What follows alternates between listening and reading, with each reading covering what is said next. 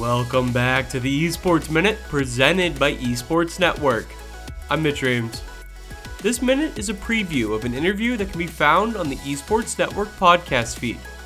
I talked with TSM's X Games gold medal winning Apex Legends team.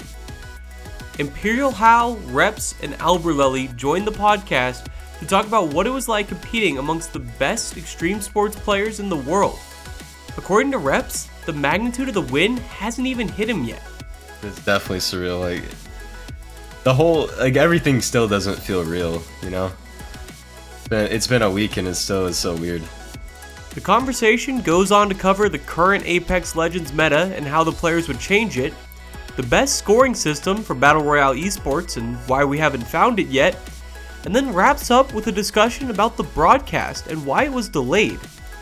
See, even though the team won the event a couple weekends ago, the broadcast of their win won't be shown until October due to recent gun violence.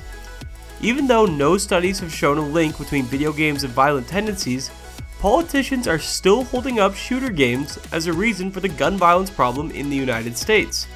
As a result, ESPN has decided to delay the broadcast. We cover that important topic towards the end of the podcast. Again, you can find that podcast by searching for the Esports Network podcast or by visiting esportsnetwork.com.